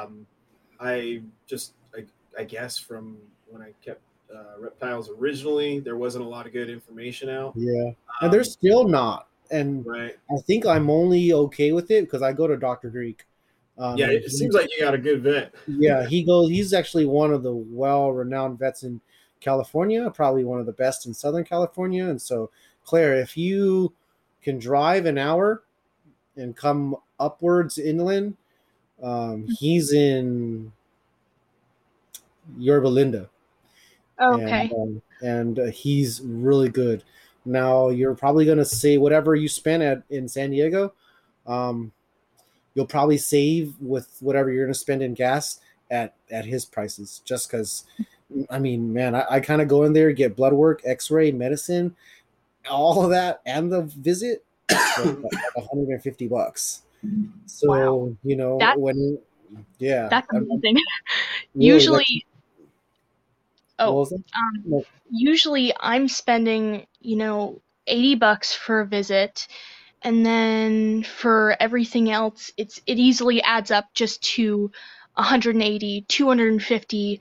I've spent probably well over $600 or $800 on just treating both of my animals individually over the time that I've had them, and it's a lot. Just Mhm. and the, I mean, I'm glad that my parents have uh, sometimes taken the vet's word over mine, and especially when it comes to husbandry.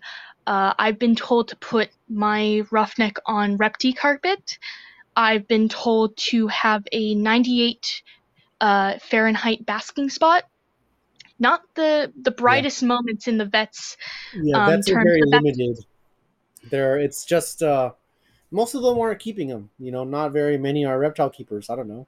It's Yeah. just not very. But luckily, the vet that I go to, he is a reptile keeper himself, and he's been kind of doing it for a while.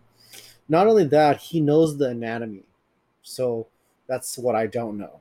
I don't know the anatomy that great, so I wish I could study it a little bit more. But he knows it in and out, even on the actual animal. I'm just looking at pictures. And so yeah, I it think might it, be a I was what I interrupted, Kai. Go ahead. You're no, finishing no, up. I just said it might be a good idea for you to come up another 30, 45 minutes, go to someone that is great with it.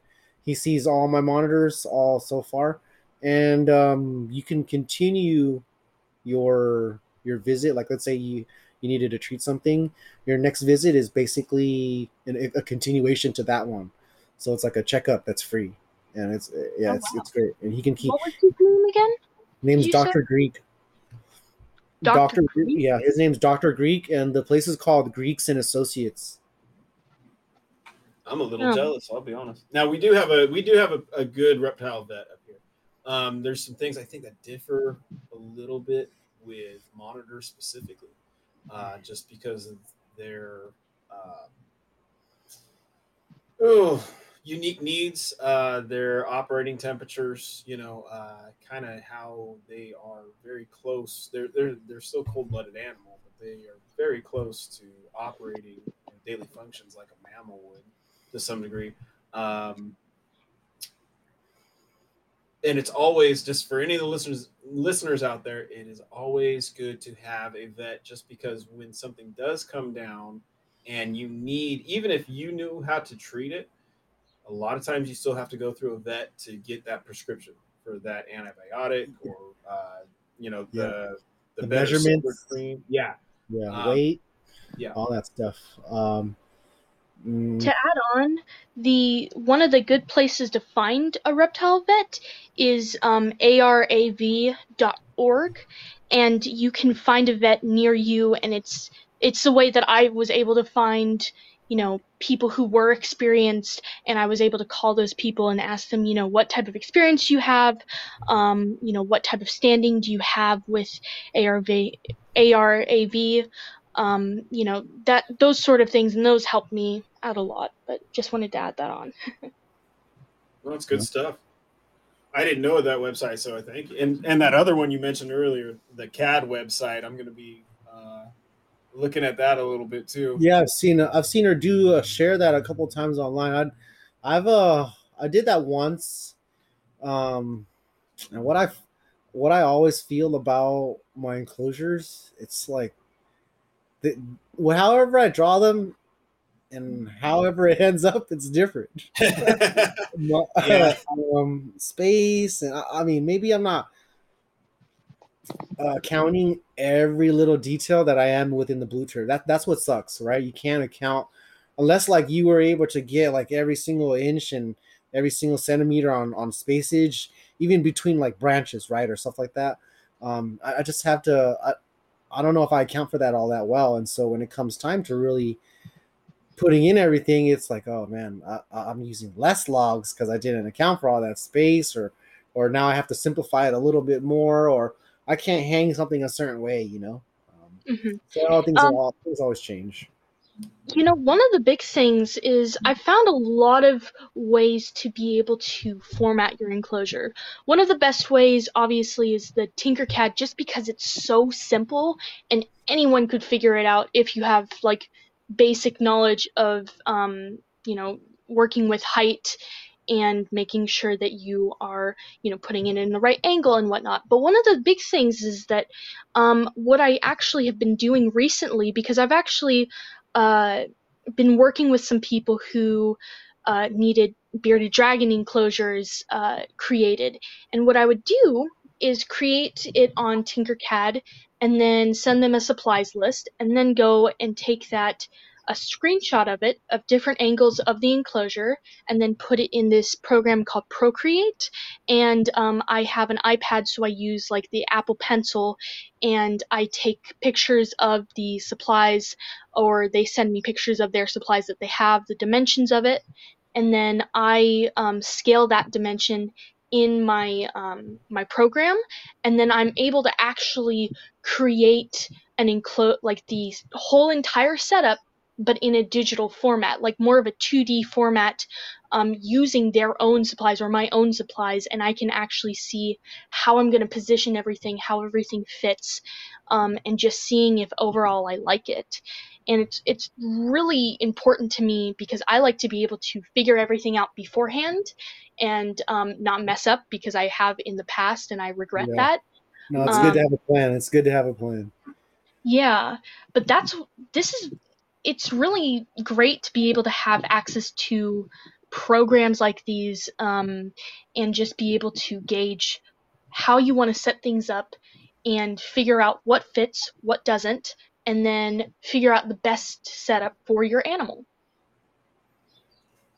Yeah, I could probably spend hours on it. Maybe I shouldn't look at this program. Yeah. For me, I just put a box together, right? The box is the important part.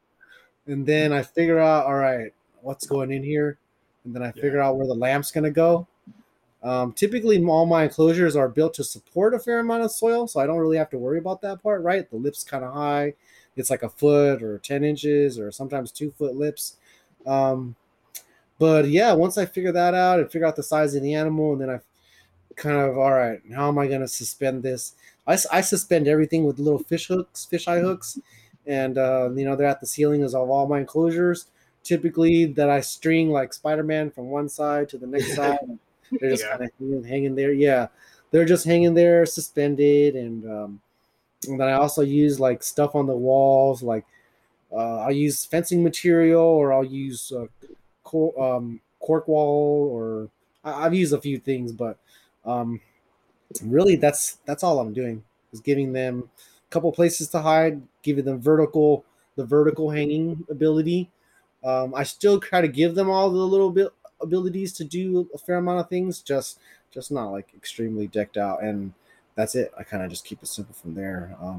So that's why I've always trust me, I've always trying to draw out something, and I just learned, all right, it's never gonna look this way, because I draw it with the pool and I never put it in a pool or something like that, or I don't know, Yeah. I actually, for my next enclosure, even though I'm only going to basically have it for a year, I really want to make it as naturalistic as possible, because I'm actually going to be working with the San Diego Zoo, hopefully getting into one of their internship programs maybe next year, and I'm already part of one of their programs for teenagers, and I've gotten in contact with the curator of the herpetology department there, and I've been very excited, and I'm wanting to make it to my own standards, because right now my enclosure is not looking the greatest. I mean, it works, don't get me wrong, and it works for her, but I really want to improve, and I'm constantly looking for ways to improve my setup. So that means, figuring out new things online, going through Facebook posts on advancing herpetological husbandry. That's a big resources that I absolutely adore, going through and looking at all their naturalistic setups.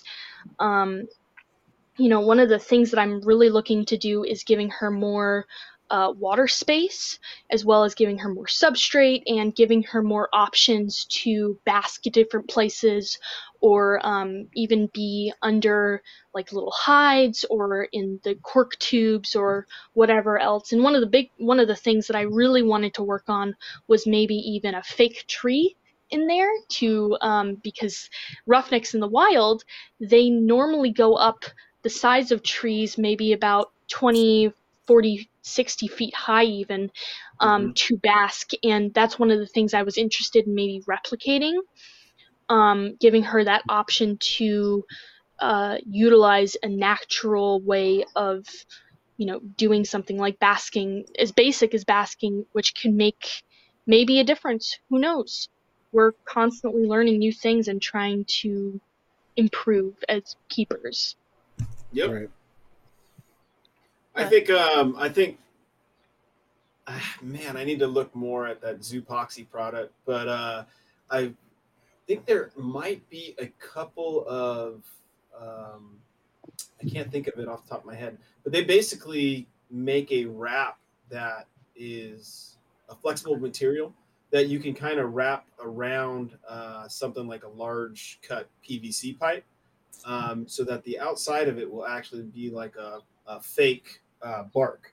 So you actually wrap it around this material, and then you can adjust it and do some modifications to it to make it look more like a tree. Maybe if you cut in on the PVC pipe one direction, or say you add a layer of foam to it, you can actually make like little knots on the tree, and it seems to work pretty good. Now, I haven't tried it myself. I can't even remember the name, but I know these products are out there, so it might be something worth looking at. Yeah, I've actually looked into Zoopoxy, and for me personally, it is not in my budget. Me being unemployed and 17, so I've talked to the people who I think that they're the I don't remember who it was. I think it was Mike's Monitors who I had gotten some suggestions for, and he has amazing setups.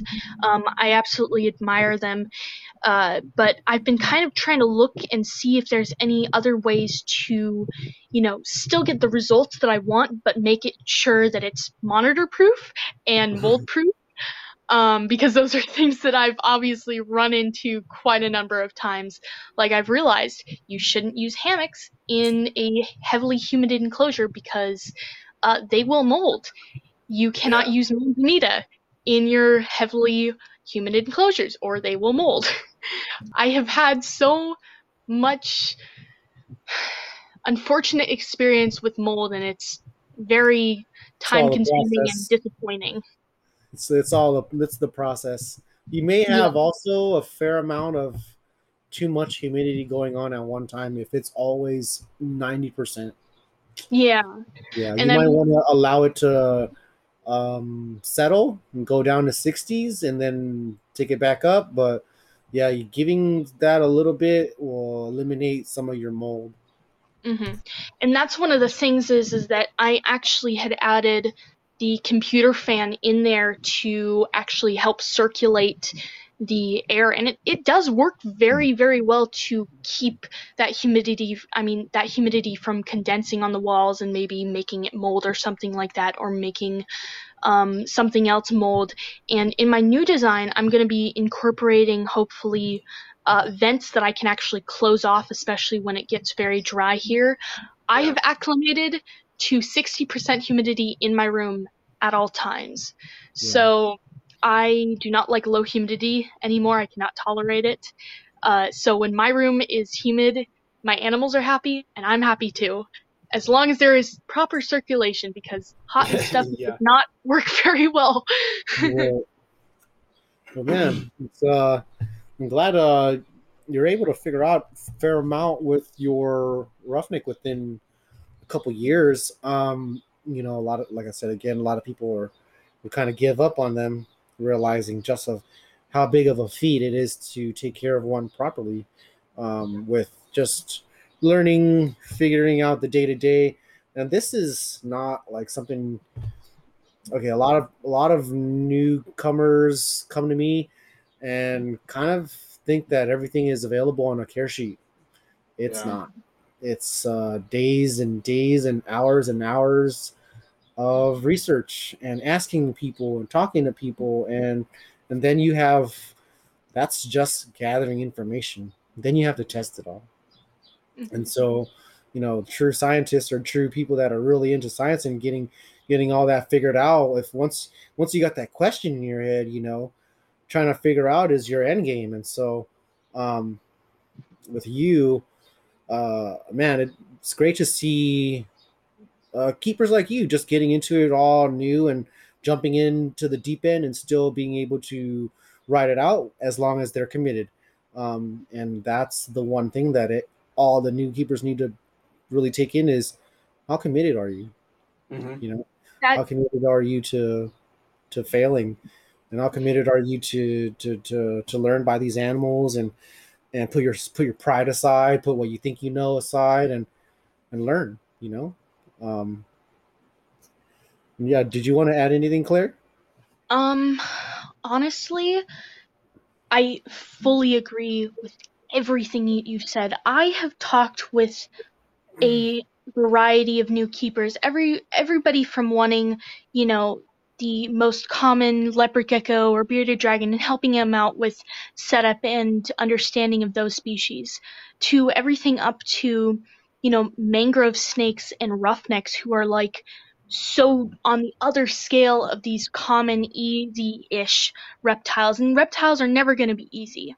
A lot of people expect monitors especially to be almost like dogs or cats, but all the times that I would be like, oh, she's kind of like a dog or a cat, she's not. And I can never fully compare those are exotic animals to domestic animals because there's no comparison almost. Yeah. There, and that's one of the big things that I experience. A lot of new keepers think that they are going to be like that, or they just want to have Right. that animal and enjoy it instead of go through all of this time-consuming process to research that animal and understand it. And that's one of the big things with especially wild-caught species like roughnecks who are so impacted by various things from the pet trade to the markets and deforestation or habitat loss or whatever else.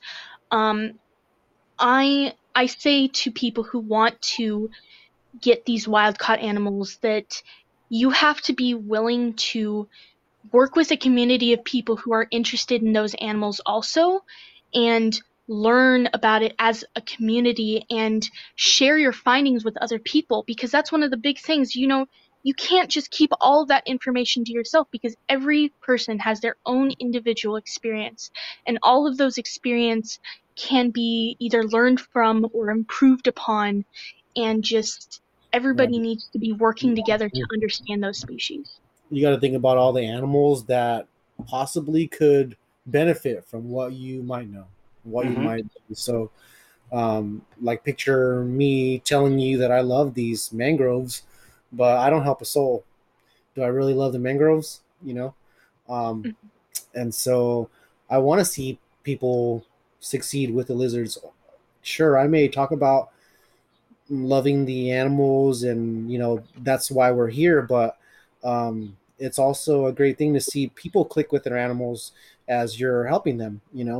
Um, so for me, both of those kind of in turn is just the why I kind of, or why we're creating this podcast, for example, or why we're kind of taking it to the next step on really getting newcomers or beginners acquainted with how we kind of do things as far as getting broken in, what to expect, the truths, Right. some of the buttered stuff, the sugar coated stuff that you still want to know the real facts about, stuff like that. And so um, yeah, it was a great pleasure having you on, Claire. Um, Thank as far as your extensiveness, I really chose you because you can relate, and people can relate to you as far as just getting a roughneck. I think a bunch of them just came in as far as Yeah. imports goes, and so this can go out to those people that are needing help. And when you yourself are running into, um, sometimes we can't always type up messages and messages and messages. We're busy, and so um, this podcast is so you can kind of just copy and paste this information. Hopefully they can and definitely learn what we're talking about on this podcast for roughneck keepers or other monitors that are also imported, poorly treated, things like that, and need more understanding. We're barely even there. We're just really about keeping right now, getting them acclimated and how to take care of them sort of correctly, but we don't even know how to breed them yet because there's none produced in the US like that. And so there may be some here and there by random folk, and they might get a little further than the last guy, getting eggs or even some viable eggs, but we haven't really had anything hatch out like that yet. So it'd be great for the next step in keeping roughnecks and or keeping other species that are like them. What I mean by like them is hard to breed, so getting more understanding on them being captive bred, maybe by one guy, maybe leads to the next guy. Just like you were saying, Claire, you want to be able to help these people and help these animals and the both of them together. That's the only way I'll be able to really reach these animals is if I reach through these people. Exactly. I totally agree with you. There was a joke in there about you were saying this guy and that guy, and guy actually working with him, but I skipped it. I'm sure you could tie them together yourself. Guy, if you're out there listening, that one was for you. But like that, but just devotion like that, people where we're taking the time out of our day. We're trying to puzzle and piece things where you can coherently understand everything and it's easily to digest, and you easily relate it. To be honest, coming in new, you're not going to be able to understand everything until it's happening to you or you're going it through yourself. Yeah, but hopefully through these conversations, these guests we get to have on, the answers won't be maybe so hard to find, or the different approaches. And it might be something that we're talking about that works with a Savannah and Aki or something, but just an idea you picked up on, a solution that you heard, even if it's not monitor related, just building your overall knowledge in reptiles or cage building, cage design, simple things like we were talking about as far as airflow, the problems with too much humidity or too much moisture. That's the balance that you'd have to be able to achieve with a big enclosure to keep that from being oversaturated. And then learning, all right, and it's all about spacing things out, timing things when you're going to do things, and then getting a routine to that. So I don't miss every day. I maybe miss 3 times a week, maybe. And most of the time I'm going to be spritzing the warm area where the heat lamps are, hosing off any poop to the isopods at the bottom, and that's it. Right. It's not to make the whole enclosure wet.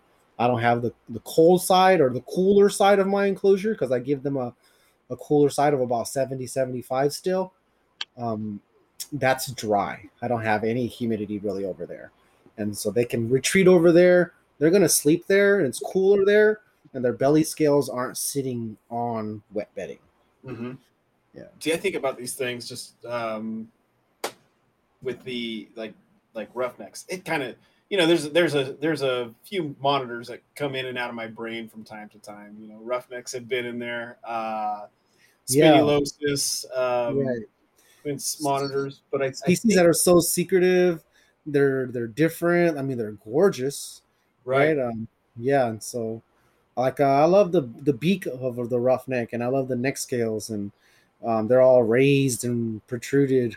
To me, that's really impressive looking. I mean, as far as all the monitor goes, I'd say roughnecks look the most prehistoric still. Out of everyone. I think one of the big things about roughnecks that I absolutely admire is just the way that, when I see my female in my enclosure, I look at her and I can look into her eyes and she is looking back at me, and I can be like, that is an intelligent animal that has her own, possibly thoughts and feelings about what is going on, and she lets me know how she's feeling. If she's feeling stressed, then she will get kind of huffy and be like, I don't really want to be here right now. But it's more just about, to me, she's interesting because she's uncommon. A lot of people don't understand them very well. I love, her prehistoric look, but I'm mostly interested in her intelligence and how she's alert and how it's almost like she doesn't act like other monitors. And I know that's kind of, individualistic to say, but she's very unique for her species. Because I've met a couple other roughnecks, not many, but just enough that I can say that she is extremely comfortable with me, and I really enjoy that about her species. Yeah, yours is kind of like one of a kind almost. Animals. You definitely get those. There's ones that are kind of just born really nice, almost dummy tame, like nothing phases them really. So yeah, that's probably what you got there, and then you carried it on. You kept on with the positiveness, and maybe if this animal wasn't worked with regularly like the way you are, it wouldn't be so nice right now. I work with her every single day. She comes out into my room sometimes. At least every day I have to handle her. Like, that is kind of like my rule, unless she's stressed about something. But the likelihood of her being stressed is not very likely, just because my room isn't a very stressful environment that I can tell. I don't play loud music. If I'm listening to music, then I have my headphones on. I don't burn things in my room. And I kind of just keep it low key, and I think that she appreciates that, especially for her species being so sensitive to everything. She's not a tree monitor, obviously, with the sensitivity issues, but she's also not like a Asian water monitor that doesn't care. Yeah, that's nice. That's really good. Yeah, I'm actually glad that you're able to come on and share all this with us. Maybe we can have really happy to come on here too. Maybe we can also have you on in the future with your future build. That way we can get an idea of what you're going through. Once you get to the construction part, or getting it down to the construction part, we'd love to have you on again if you want to let us know how you're coming along with that. Being able to dissect someone's cage build as they're going through it for certain animals is it should be good for a lot of the listeners. Yeah, I mean, I think a lot of people, especially with the Southeast Asian species, they aren't very, there's not a lot of resources for buildings enclosures that are able to contain that high humidity or contain that high heat. And a lot of people tend to make the mistake of, using mesh wire or something like that to air out their enclosures, but really they're just letting humidity and heat escape. But my goal is to help educate others, because I've been in their shoes. I know what it's like to be struggling and be in a position where, it feels like it's all hopeless. But there's always a way to maybe get out of it. And you're also young, and like you said, you're kind of unemployed, so things are like at the mercy of when you have money to take care of stuff, right? Yeah. Me and Alan, we can just kind of blink our eye, and then in 2 days it'll arrive in Amazon. That's because we're kind of lucky that way. But we'll keep on working hard at what you need to do. And if monitors are a thing for you, Claire, and you'll come back to it. Your heart will take you back to it. And then as far as new keepers getting into it, if you're really, really dedicated as well, it's the same for you. It's like try to hang tight on what you got going on, and really focus on your animal as it grows, bond with it, things like that. Try to have it where it's a forever type of pet. All right. All right. Yeah, we're hitting that 2-hour mark. So, Claire, thank you so much for coming on. And I look forward to hearing from you in the future. Yeah. Yep. I hope a lot of the young listeners, or even just the older beginner listeners, will benefit from what you came to share with us. We'll be gladly able to have you back on whenever you're ready with your cage build stuff. All right. Awesome. Thank you again for having me. Hey, you're welcome. Thank you for sharing. See you later, guys. See ya. Bye. All right. So, man, that's wrapping it up. What else was it? There was something floating. I'll get back to it. If not this time, the next time. But there's so many thoughts coming to my head as we're talking about things all the time. But yeah, that wraps it up, man. Let's see. We want to say thank you to all our listeners out there. You guys have been providing great feedback. Yeah. Go ahead, man. Go ahead. You actually have this energy that I don't want to stop. It started the other night, and I'll let you continue because it's golden, bro. Yeah, it's just I'm excited that you guys are enjoying it, getting something out of it. You're picking up on things for yourself, things you've seen. Don't be afraid. If there's something that we're talking about that you've been through too, and maybe you got a good idea or a solution, contact us. Help get those ideas out there too. We're looking for all of it so we can put it together for all the keepers out there and all the different species. But yeah, a lot of good energy, a lot of positivity for what we're trying to do and talk about. And the idea is just to get this information out, to talk about it, spitball a little bit, and bring the keeping community together for that purpose. Share knowledge and share in success, and learn from each other's failures. So for the next generation, I gotta nurture it. I feel like it's just getting to the part where we're not, new anymore. So we're kind of like the middle child now, right? And man, going from what we're doing now, I just want to let everybody know that all your guys' messages and comments and shares and tags, it doesn't go unappreciated at all. We kind of tell ourselves, we're kind of like kicking ourselves in the foot a little bit, like, man, like you guys love this. And it really just brings a joy to me and Alan, where we're realizing that even though none of this is scripted, we're trying to just go with the flow and have people on and really touch the right people. And we're hoping that we're doing right by all you guys. Just with the podcast alone and the information alone. Now, I've got a lot of people that have messaged me over the last, I'd say, couple weeks, and you'd love to come on, or you asked me a bunch of questions, right? I promise that we will have another Q&A session that will be a little bit more in depth on some of the questions that you've asked. I know some of them have been really more on the basic beginner type questions, but we're almost able to help you out with most of the extensive stuff on a few different species, because we've got a few underneath our belt, both Alan and myself, and so we'd be able to help you out. And I myself normally never would say this, but a lot of monitors are similar into how you would approach them as far as getting into breeding, because that's what a lot of the questions that you guys have asked me, as far as how I breed my Indonesian stuff and what I do and how in depth do I really go into it. And I promise I will get to your guys' questions. All right. Good stuff. All right. Again, you can go on to the Morelia Python Radio.com website.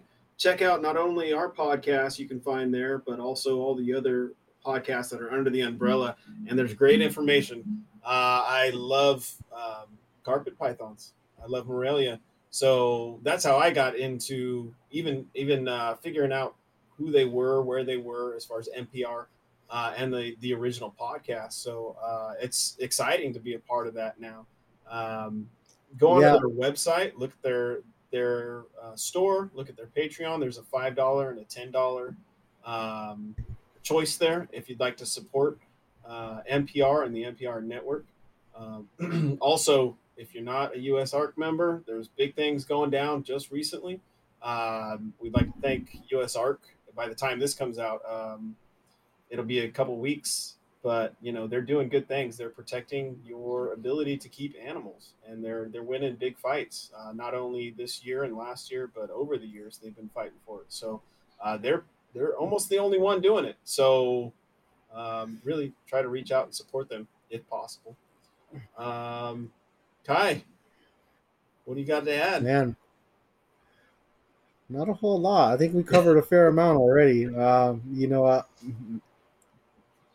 There's been, how do I say this? There's been quite a few, I say, people that want to be guests, right? Mm-hmm. I'd love to have you on. We are kind of not stricken for, I guess, a schedule or something like that being really tight, but it kind of is. We kind of really want to work around a certain time frame where both of us are sort of free from family life or work or things like that. So we try to really pinpoint the very next guest on perfect timing. And so sometimes it may change on who it is, but some of the new guests just like, let's say you have a bunch of questions, right? Which is great. And we'll have that on for a questionnaire. But if you'd love to come on where the conversation is directed, or more so of we have a goal and point that we really want to reach, it's just about that, like what you guys are possibly bothered by the community, or something that irks you that you really would love the community to see change and grow with. I think that's the part where most people are really we're okay with uncomfortability, uncomfortableness and stuff like that, where some subjects are a little sour, and like in this podcast today, we don't want you to be shy. So some of the things that you learned from, or the things that you did and kind of messed up on, right? Those are key learning points for everybody. Yeah. Even us ourselves, every single time I kill stuff or eggs die, or like, that's what I'm going through recently, right? Is where I'm not really hatching out some of the eggs. And so I'm asking my friends, and I'm asking Alan, and we're really bouncing back stuff, info back and forth. That's what we would love to do with any of you guys. So we can't always answer what you guys are asking within one conversation, but feel free to converse with us, take the time, and just let us know how you're going with a typical conversation. Me speeding through information, you'll miss stuff, and I don't want to speed through information, so we can just go through things as questions, and if I can't answer them here, maybe we can just answer them privately and go from there. And that's what I want to leave with any of the people that want to come on. I like it. Okay, hope you guys enjoyed it. That pretty much concludes things. So, I gotta actually have to go back to tending the monitors after this. Some of them are... same. I gotta go tend the grasshoppers and monitors right after this. The work never ends. Right. All right, man. I'll talk to you soon. Bye.